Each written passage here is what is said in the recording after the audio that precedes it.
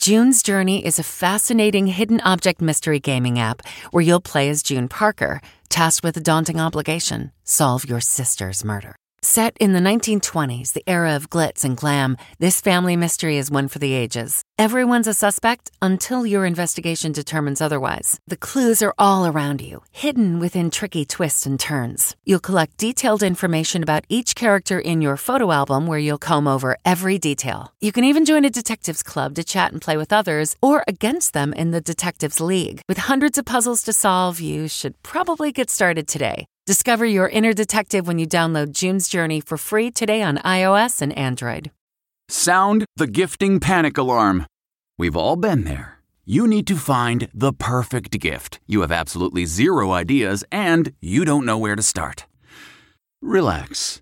Now you can use gift mode on Etsy. Gift mode takes the stress out of gifting so you can find the perfect item for anyone and any occasion. Just answer a few short questions about who you're shopping for and what they like, and Gift Mode gives you curated gift ideas based on hundreds of personas.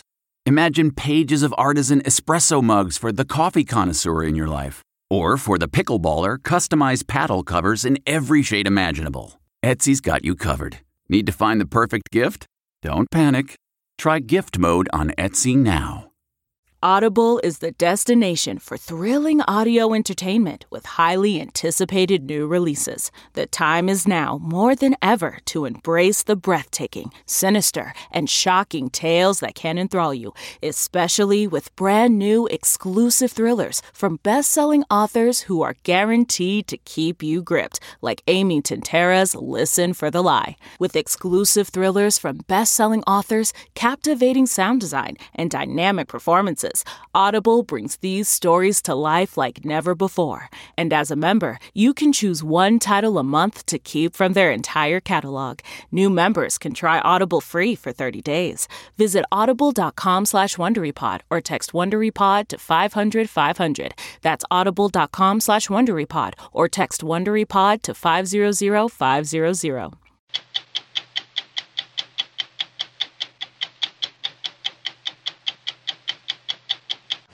1 year ago, the deadliest anti-Semitic attack in U.S. history took place in Pittsburgh.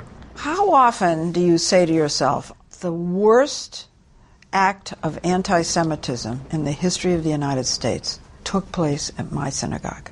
I think about it all the time. As survivors of the Tree of Life Synagogue struggle to make sense of this mass shooting, one source of strength has been their Christian and Muslim neighbors. You once described yourself as bossy. You know, bossy is now a dirty word. I don't mind. With the global economy at risk of a recession, the man for the job may be a woman. Christine Lagarde, who led the International Monetary Fund, is about to take over the presidency of the European Central Bank. When you think of the challenges to the global economy, where is Donald Trump on that list? Tonight, a history lesson turned detective story about what may be the first blockbuster news story ever published. Solving the mystery of the stolen Christopher Columbus letters, written more than 500 years ago by the explorer himself, announcing his discovery of the New World. He actually made the globe a globe. And that's pretty much the most consequential news ever published, isn't it? I'm Leslie Stahl. I'm Bill Whitaker. I'm Anderson Cooper. I'm John Dickerson. I'm John Wertheim. I'm Scott Pelley. Those stories and more tonight on 60 Minutes. What's your next adventure? Everyone deserves a chance to do what they love. Pacific Life helps you reach financial goals while you go after your personal ones. Plans change over time, and your financial solutions can too. Pacific Life has a variety of financial solutions that can help you complement your life goals and passions while managing the uncertainties.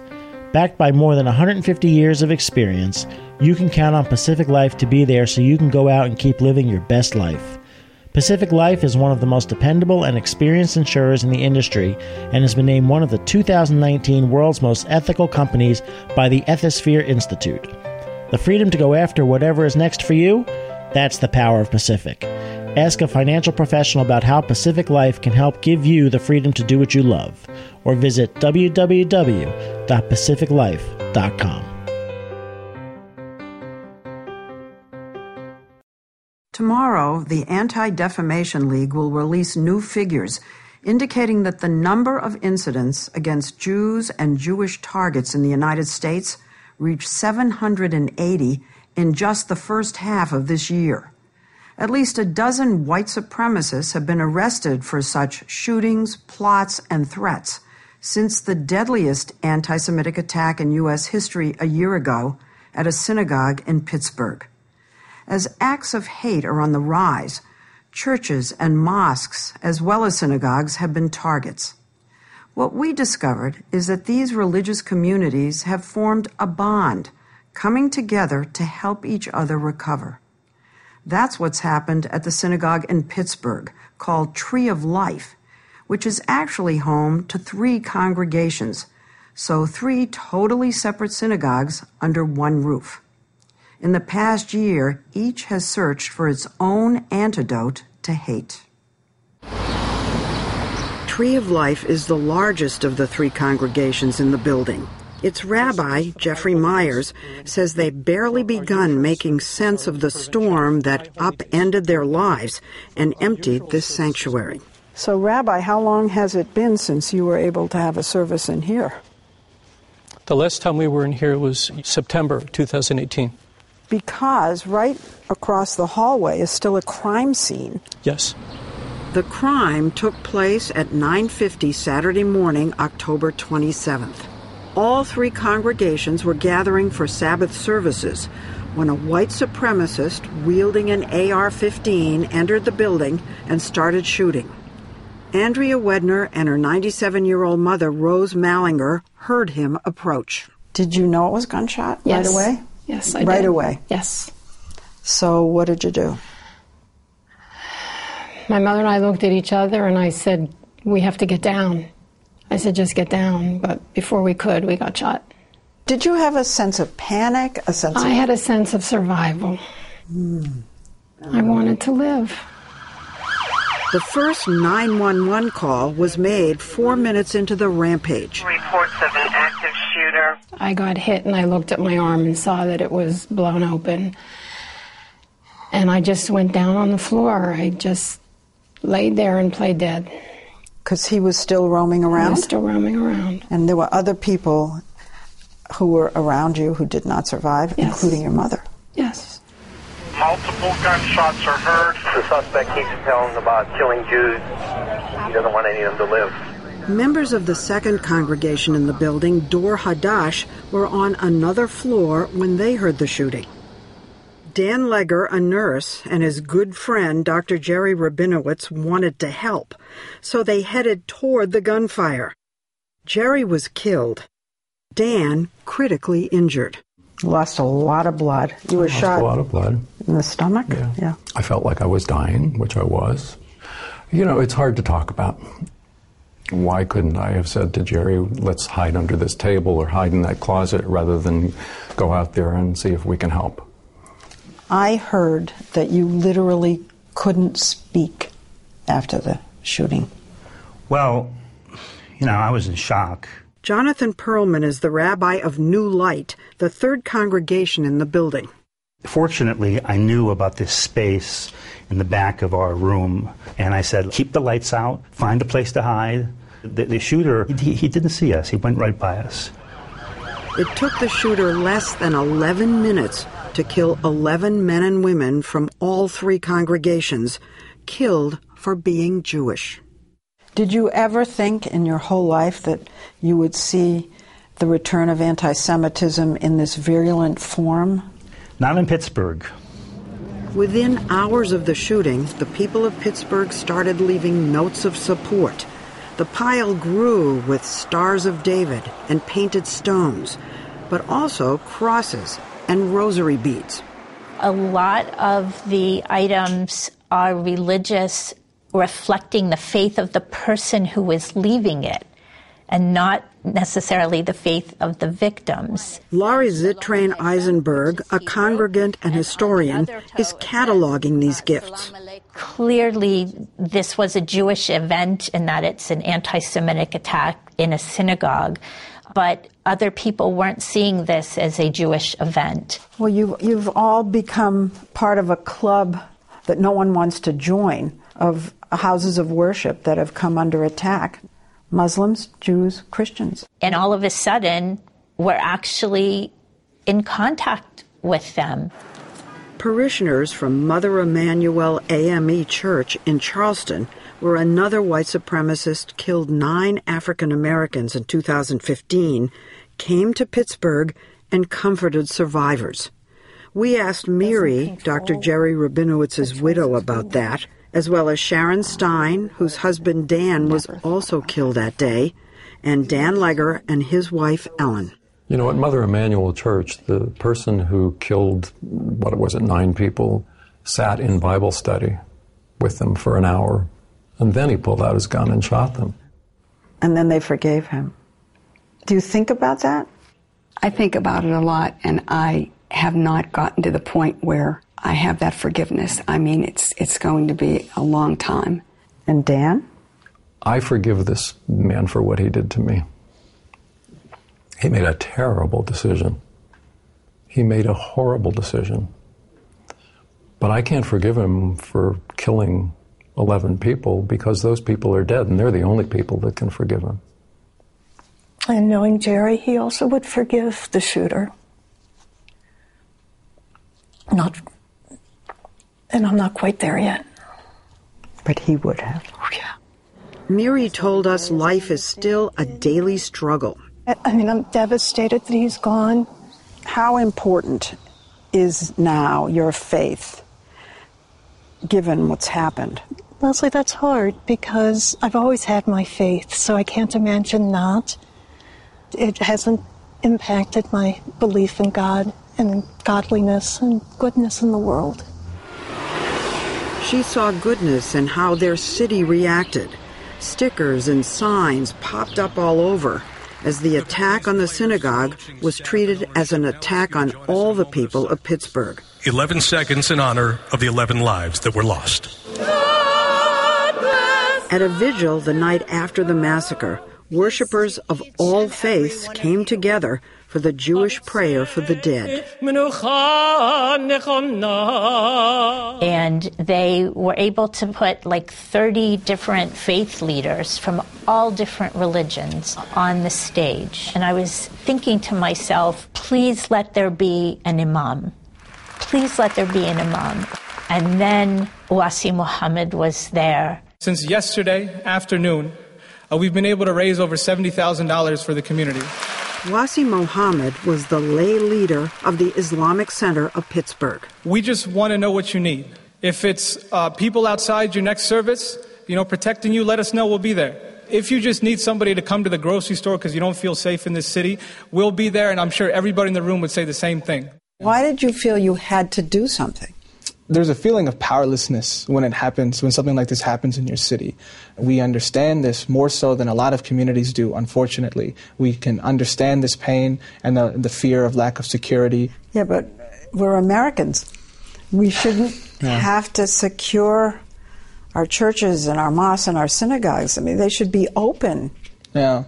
I think there's different histories in America, right? Black churches have never been safe. Mosques have never been safe in this country. Synagogues have always been targets. This is not new. And it's been used as a fear tactic against our communities for generations since this country was founded. If you're not safe in this sanctuary, you're just not safe here, leave. I heard that more recently, when the shooting took place at the mosque in New Zealand, that the Jewish community here came over to sort of guard and protect your mosque. No. When the tragedy happened, we immediately received an outpouring of support from the Jewish community. We've had Jewish community members outside the Islamic Center holding signs, saying that they love us, they welcome us. Thank you. Thank you. Now that has to make you feel good. Absolutely. It's special. The sense of unity in Pittsburgh was interrupted 3 days after the shooting when President and Mrs. Trump came to town. President Trump, you are not welcome in Pittsburgh. He was hosted by Rabbi Myers, despite strong opposition from many congregants who argued that the president's anti-immigration language provoked the shooter, who specifically singled out the synagogue for its work helping migrants and refugees. Ellen Serloff was one of those opposed. I believe there's a direct link between the president's words and actions, his failure to forcefully denounce the rhetoric and the white supremacists, and what happened on October 27th. Yes, the death of 11 people. There was a lot of opposition. Mm-hmm. But I'm the rabbi for the Republicans and the Democrats in my congregation and the independents. So to me, this is above politics. What's become evident is that while the three congregations share a building, they don't necessarily share the same politics or same opinion on how houses of worship should respond to a trauma like this. The word hate is a 4-letter obscenity. Rabbi Myers has launched a national anti-hate speech campaign. Ellen Serloff, Donna Kufel, and Eve Wider, members of the more activist congregation Dor Hadash, are advocating for stricter gun laws. Well, what's more important in your mind? The idea that you have to go for gun control or do something about hate speech? I mean, I think what I would say to that is we can solve the access to guns. That is something we can change in our society. Ending hate speech is a lot more complicated and is very hard to get at. The third congregation in the building shies away from such a public role. We're not a political congregation. Stephen Cohen is co-president of New Light, here with Rabbi Jonathan Perlman and his wife, Beth Kiselev. We have members who believe one thing, and we have other members who believe the exact opposite.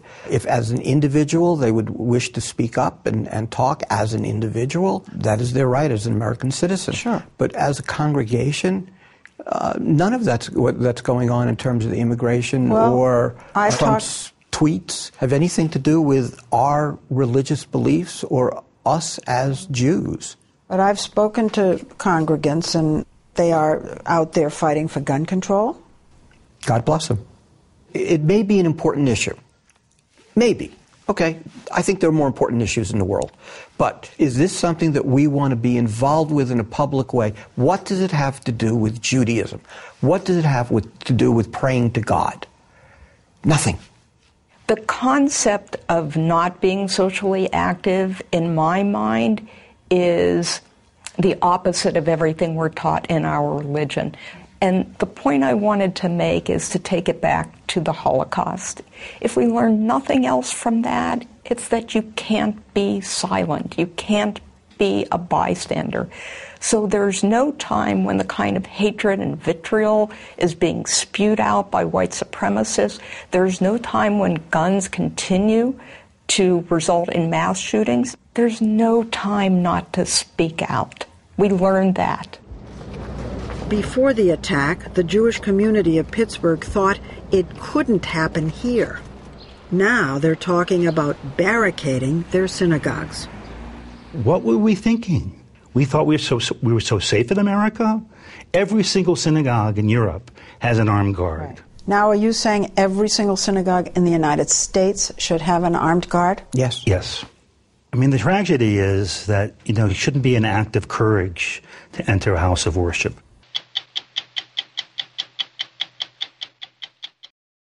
With the global economy at risk of recession, the man for the job is a woman. Since 2011, Christine Lagarde has been managing emergencies as head of the $1 trillion International Monetary Fund. Before that, she was France's finance minister during the Great Recession. In November, she will take on a new crisis as president of the European Central Bank, trying to keep the world's second-largest economy stable as it is battered by trade wars, Brexit, and historic uncertainty. Last month, we spent time with Lagarde in France and in Washington, D.C., during a rare pause between jobs. She was surprisingly candid about the danger of a global recession, the threat of nationalism, and what she says is a big question mark in the global economy: President Donald Trump. When you think of the challenges to the global economy, where is Donald Trump on that list? I think he has many keys that would unlock the uncertainty and the risks. What are some of those keys that he has? I think the biggest key that President Trump has is in relation to predictability and certainty of the terms of trade. It's the unknown which is hurting, because you can't adjust to the unknown. So what do? You build buffers, you build savings, you wonder what comes next. That's not propitious to economic development. People stop taking risks. Yeah, they sit on their cash. The IMF, the International Monetary Fund, which Christine Lagarde led for 8 years, says the instability caused by the U.S.-China trade war is the main reason why global growth is estimated to fall this year to its slowest pace since the 2008 financial crisis. You're very tough negotiators. Last week, President Trump announced preliminary steps to a partial deal with China, but the biggest and toughest issues remain. The trade war between the United States and China, is it possible that it could tip the global economy in the wrong direction? It's certainly going to give a big haircut to the global economy. And if you shave off, almost a percentage point of growth, that means less investment, less jobs, more unemployment, reduced growth. So, of course, it has an impact. What's going to happen? My very, very strong message to all policymakers is please sit down like big men, many men in those rooms, and put everything on the table and try to deal bit by bit, piece by piece, so that we have certainty. Christine Lagarde has spent her career telling men what to do, and she'll keep doing that as the first woman to head the ECB, the European Central Bank. It's like the U.S. Federal Reserve, but for 19 countries known as the Eurozone. Last month, Lagarde invited us to visit her in Normandy, France, near where she grew up. Across the channel in Great Britain, they are in the middle of Brexit. What does Brexit mean to you? To me personally, it's a source of great sadness. And to see them drifting away from the European Union is sad. Out! Means out! At the ECB, Lagarde will be tasked with keeping Europe, the world's second largest economy, afloat in the midst of Brexit. What will the fallout be economically? It will affect both the UK and certain countries in the European Union, Ireland in particular, Germany, the Netherlands, and everybody will be a little less well off as a result. Why is that important to Americans if the European Union thrives? If things go wrong in one part of the world, it is going to affect the rest of the world as well. We buy American products in huge quantities. The United States buys European products in huge quantities. Massive numbers of European firms have set up shops in the US, vice versa. We penetrate each other's markets. If there is a core belief that guides Lagarde's life and her economic outlook, it's that we're all in this together. When I was growing up, I think there was a huge gratitude towards the Allies, the Americans. It was here on Omaha Beach where Americans landed on D-Day in 1944. Today, Lagarde hears echoes of the anger that led to World War II in nationalist leaders who turn their countries inward, shoving everyone else away. Nationalism in Europe is associated with very, very horrible developments that always led to war. You know what I am? I'm a nationalist, okay? President Trump has called himself a nationalist. He's proud of the nationalist label. This is a big debate. This is the central debate, you could argue, on the global stage, as countries decide maybe this idea of interconnectedness is not so wonderful. International trade, connections, movement of people and movement of capital has taken hundreds of millions out of poverty. Now, some people in the advanced economies might say, "Pooh, what do I care?" Well, of course we care for the person next door. And because of the interconnections, next door is not down the pathway. Next door is everywhere around the world. And if my neighbors from across a border are feeling desperate, are starving, are fighting, there will be consequences back at home. Do you think the president, who believes in walls, gives a strong argument to people who make the opposite case from the one you make? But you know, what can walls do about pandemics? What can walls do about terrorism? What can walls do about climate change and destruction of the environment? This is not the answer to the global questions and issues that interconnect whether we like it or not. But that message enrages people who don't want global bureaucracies like the IMF telling them how to live their lives, and who think leaders like Lagarde are elitist and out of touch. What happens, though, when somebody says, Madame Lagarde, you are the global elite? I think I'm also a very regular, down-to-earth person, and I'm proud to participate in the intellectual effort that we put in order to bring about that stability financially so that people are protected, people are more secure. Some call her the most powerful woman in the world, Christine Lagarde. At the European Central Bank, Lagarde faces weak growth, spurred by a slump in manufacturing, raising fears of a European recession. What's worse, Lagarde's main tool to stimulate the economy, lowering interest rates, may be useless. And that's because in Europe, rates are already negative, which was once unthinkable. There's a limit to what central bankers can do. There's a limit to how far and how deep you go into negative territory. So there's a bottom. There's a bottom to everything, but we're not at that bottom at this point in time. President Trump likes the idea of low, even negative interest rates, so much that he spiked the decades-long tradition of presidents not interfering with the Federal Reserve, even calling the chairman, Jerome Powell, and his colleagues boneheads for not cutting rates more. Lagarde's advice for the president? Be cautious. When the unemployment rate is at 3.7%, you don't want to accelerate that too much by lowering interest rates. Because the risk you take is that then prices begin to go up. You have to be very careful. You know, it's like navigating a plane and you have to watch everything. Altitude, speed, winds, and that's what a central banker has to do. If you're a pilot and looking at all of those delicate measures, do you want a leader behind you saying you're a bonehead? A central bank governor does best his job if he is independent. You've met President Trump. Would you talk to him about this and make the case that you've had about independence of central bankers? Absolutely. And what would you say?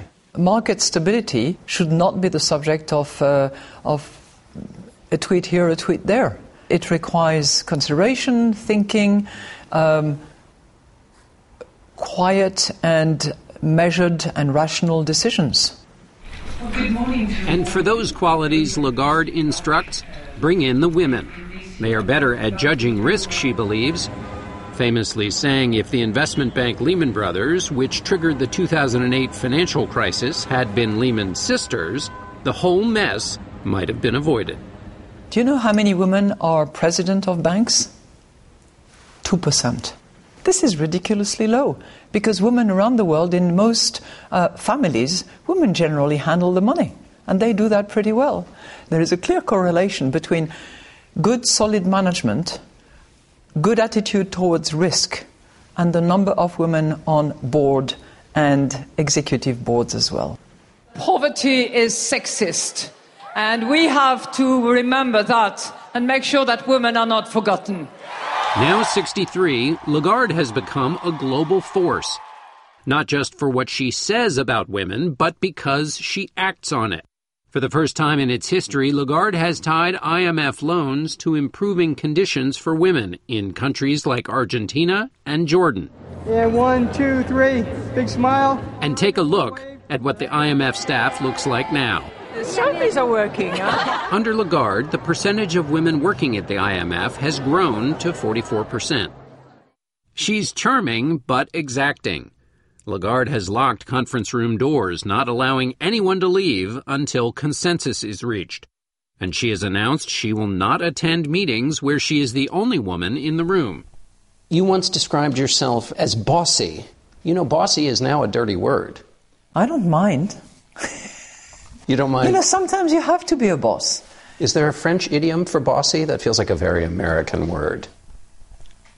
You use boss in French. So, oh, c'est le boss. Hein? Uh-huh. Elle est le boss. But there is an element of respect about it when you say it in French. C'est le boss. I think I can still... As volatile as the global economy may be, Lagarde is not. She is controlled, even on vacation. At her home in Normandy, she gave us a glimpse of how finely calibrated that control is. You have learned how to pretend you're drinking wine when you're not drinking wine. Yes. How do I pretend to drink wine and not drink? Oh, okay, I'll show you. Okay, I'll do it with water. So you go. You have to smell, terribly important. Then you go. You move it around to check the color. Then you go. Very important. Watch this here. Go.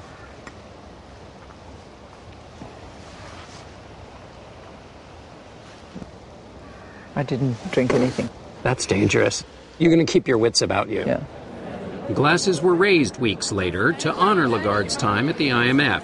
She bid farewell to an institution formed in America to ensure global cooperation. As she starts her new job, she worries that the country which has helped preserve stability during her lifetime may now be the one weakening it. I was brought up as a citizen of this world. The risk I see is that the United States is at risk of losing leadership. And that would be just a terrible development. Because? Because it has been a force for good and for those principles that I respect highly, the rule of law, democracy, free market, and consideration for the individual and respect. It's the same message the Allies sent to the world 75 years ago on these shores. We're all in this together.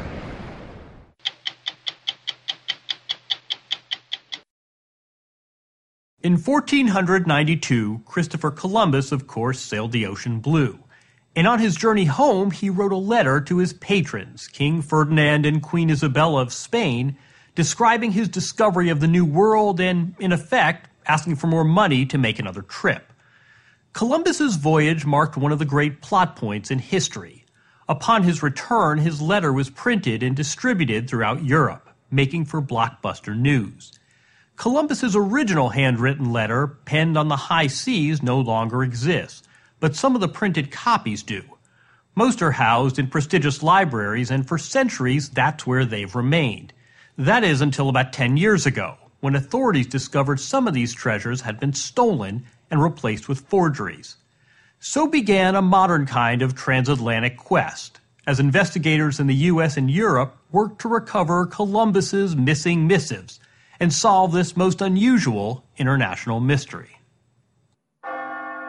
If there is one library in the world you'd think would be impervious to theft, this would be it. The Vatican Library in Rome houses a vast and unrivaled collection of historic treasures. It is the Pope's library, home to manuscripts going back nearly 2,000 years. The library is closed to the public. It's a place for scholars only. But Ambrogio Piazzoni, the vice prefect, invited us inside. It was here in 2011 that Vatican officials first discovered that one of their prized items, a Columbus letter, had somehow been stolen and replaced with a fake. How do you think this happened? Look, I do not know. I have no idea how and when it may have happened. Certainly it was an operation carried out as a proper theft, but I do not know when or how. He is in good company. At the center of this mystery, this 8-page letter, written at sea by Christopher Columbus more than 500 years ago. In it, he describes his first impressions of the New World. A wonderland, he writes, filled with rivers, gold, and timid natives. When Columbus's letter arrived at the royal court in Spain in 1493, it was promptly sent to Rome, where it was translated into Latin and printed, spreading the news of his extraordinary expedition. So this was big news. Columbus makes this voyage, and suddenly this is being disseminated. This is some of the biggest news ever. Jay Dillon is a rare book dealer in New Jersey. He ranks the Columbus letter as one of the most important documents ever printed. This was one of the first bestsellers. It's probably the first contemporary account of anything to be published across Europe. Today, only about 30 copies of this Columbus letter still exist. Each one is now worth something in the low 7 figures. More than $1 million. More than $1 million, but probably less than $4 or $5 million. It was while researching Columbus letters on his home computer back in 2011 that Jay Dillon first noticed something amiss. The National Library of Catalonia in Barcelona had posted photos of their Columbus letter online. What struck Dillon as odd, it looked exactly like a Columbus letter that he had seen for sale a year earlier, right down to the same smudge marks in the margins. You're telling yourself what at this point? I'm telling myself that one of them has to be a forgery. Why is that? Because you can't have two books with the same random brown spots in the margins. It's just impossible. What confirmed your suspicions were these matching marks from these texts that were 500 years old. That's right. Exactly. That would not happen. That cannot happen. Jay suspected the library's letter had been stolen and put up for sale, which meant whatever was currently in their collection was a fake. It was so remarkable I couldn't believe it at first. And I made it my business from that moment on to look at every original I could. And so it was that Jay Dillon became an unlikely detective. Following his instincts, he visited libraries in Rome and Florence and took a look at their Columbus letters. To my utter astonishment, a Columbus letter in the Vatican Library was a forgery. And then I went to the Biblioteca Riccardiana in Florence, and damned if the same thing doesn't happen again. Their Columbus letters are fake, too. Afraid that notifying the libraries might alert the culprit, he decided instead to take his information to the Department of Justice. It seemed like it was almost out of a Hollywood movie script. Homeland Security Special Agent Mark Alexa led the investigation, along with Assistant U.S. Attorney for the District of Delaware, Jamie McCall. Similar reaction. I thought it was a John Grisham novel, that we had some people in Europe stealing these treasures of the world and replacing them with high-quality forgeries. You say Hollywood script, you say John Grisham. Were you skeptical? Of course. We have to confirm what our tipster was providing us. They turned to Paul Needham, one of the world's foremost experts on 15th century printing. He runs the Shida Library at Princeton University, home to one of the most valuable private collections of books on Earth. And now it was Needham's turn to travel to Europe to examine the letters. In each case, he determined the originals had indeed been removed and replaced with photographic facsimiles printed on centuries-old paper. The Columbus letter being a highly collected book, it's just the perfect combination, both very small and very valuable.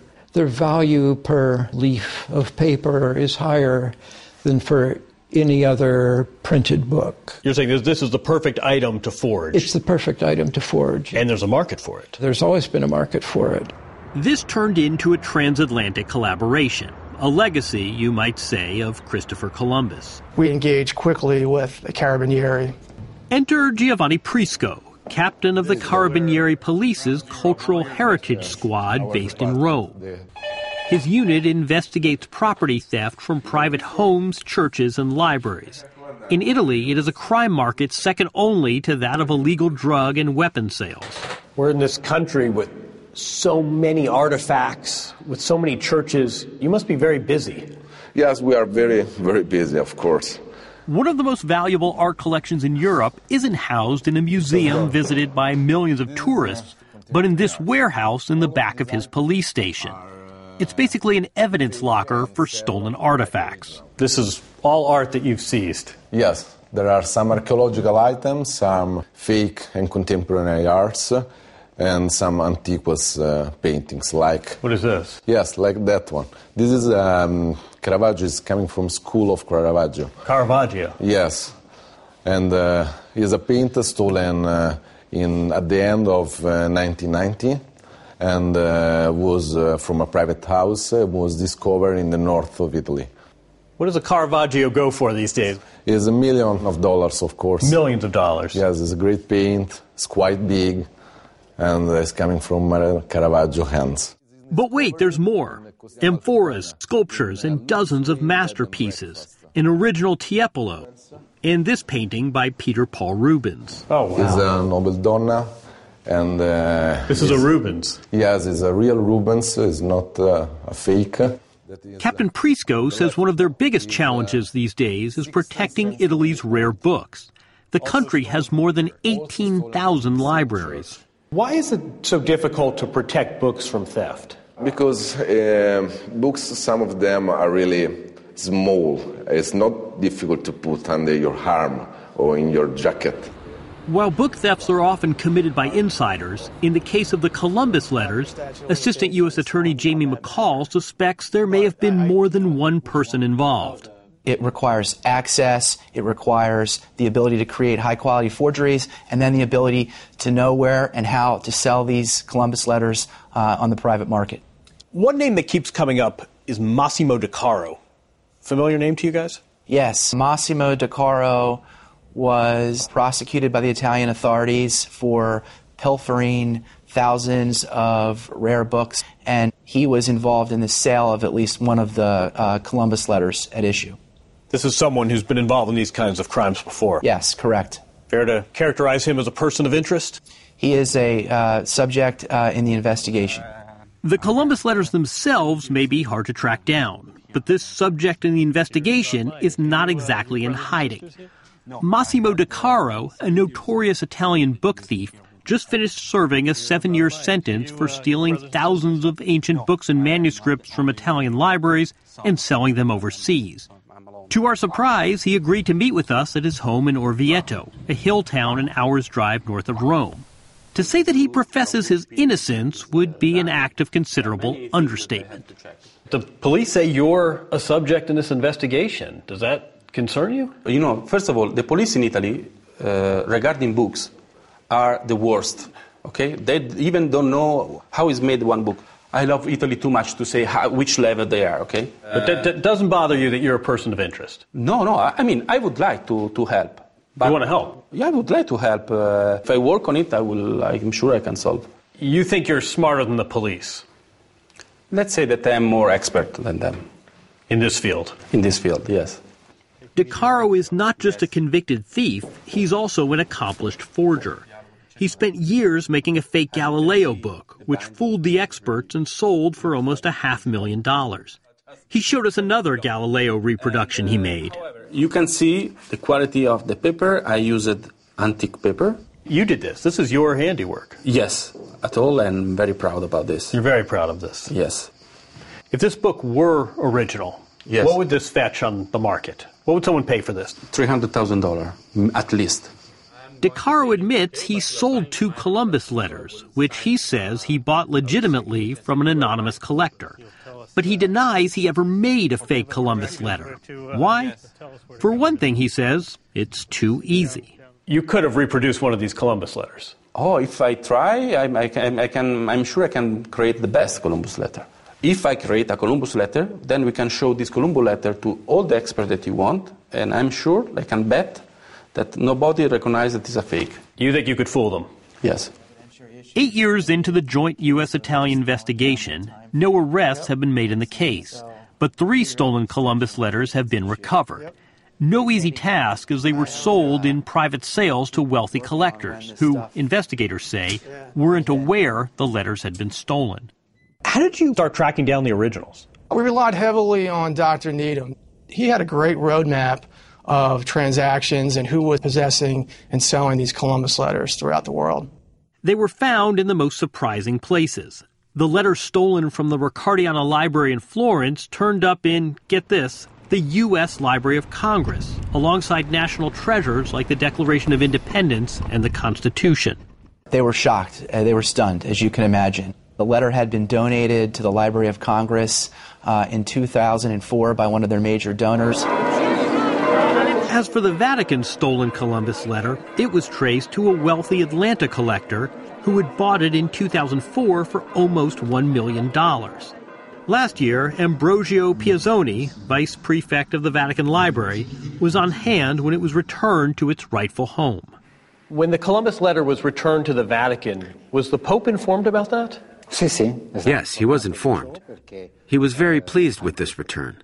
When you're seeing the successful return of the stolen Vatican Library document, is that a miracle? I use the word miracle for other things. But let's say that this was a very beautiful thing, and we're happy that it happened. For Jay Dillon, the rare book dealer who stumbled upon the first clue in this mystery, it's been a satisfying quest. about more than simply stolen letters. This is the very stuff of history. Columbus, for all his achievements and all his faults, did something that nobody had ever done before. He actually made the globe a globe. And that's pretty much the most consequential news ever published, isn't it? Baltimore Congressman Elijah Cummings died on Thursday. The chairman of the House Oversight and Reform Committee appeared on this broadcast several times over the years, the latest this past January. Elijah Cummings' awareness of the moral and ethical obligations of public office gave weight to the distinctive voice of this son of sharecroppers. I stand on the shoulders of some people who have been unseen, unnoticed, unappreciated, and unapplauded. But now I'm a run a race for them. And hopefully there'll come a day when I pass my baton on. But in the meantime, I have faith in this democracy. I do. And I refuse to give up. Chairman Cummings was 68. I'm John Wertheim. We'll be back next week with another edition of 60 Minutes.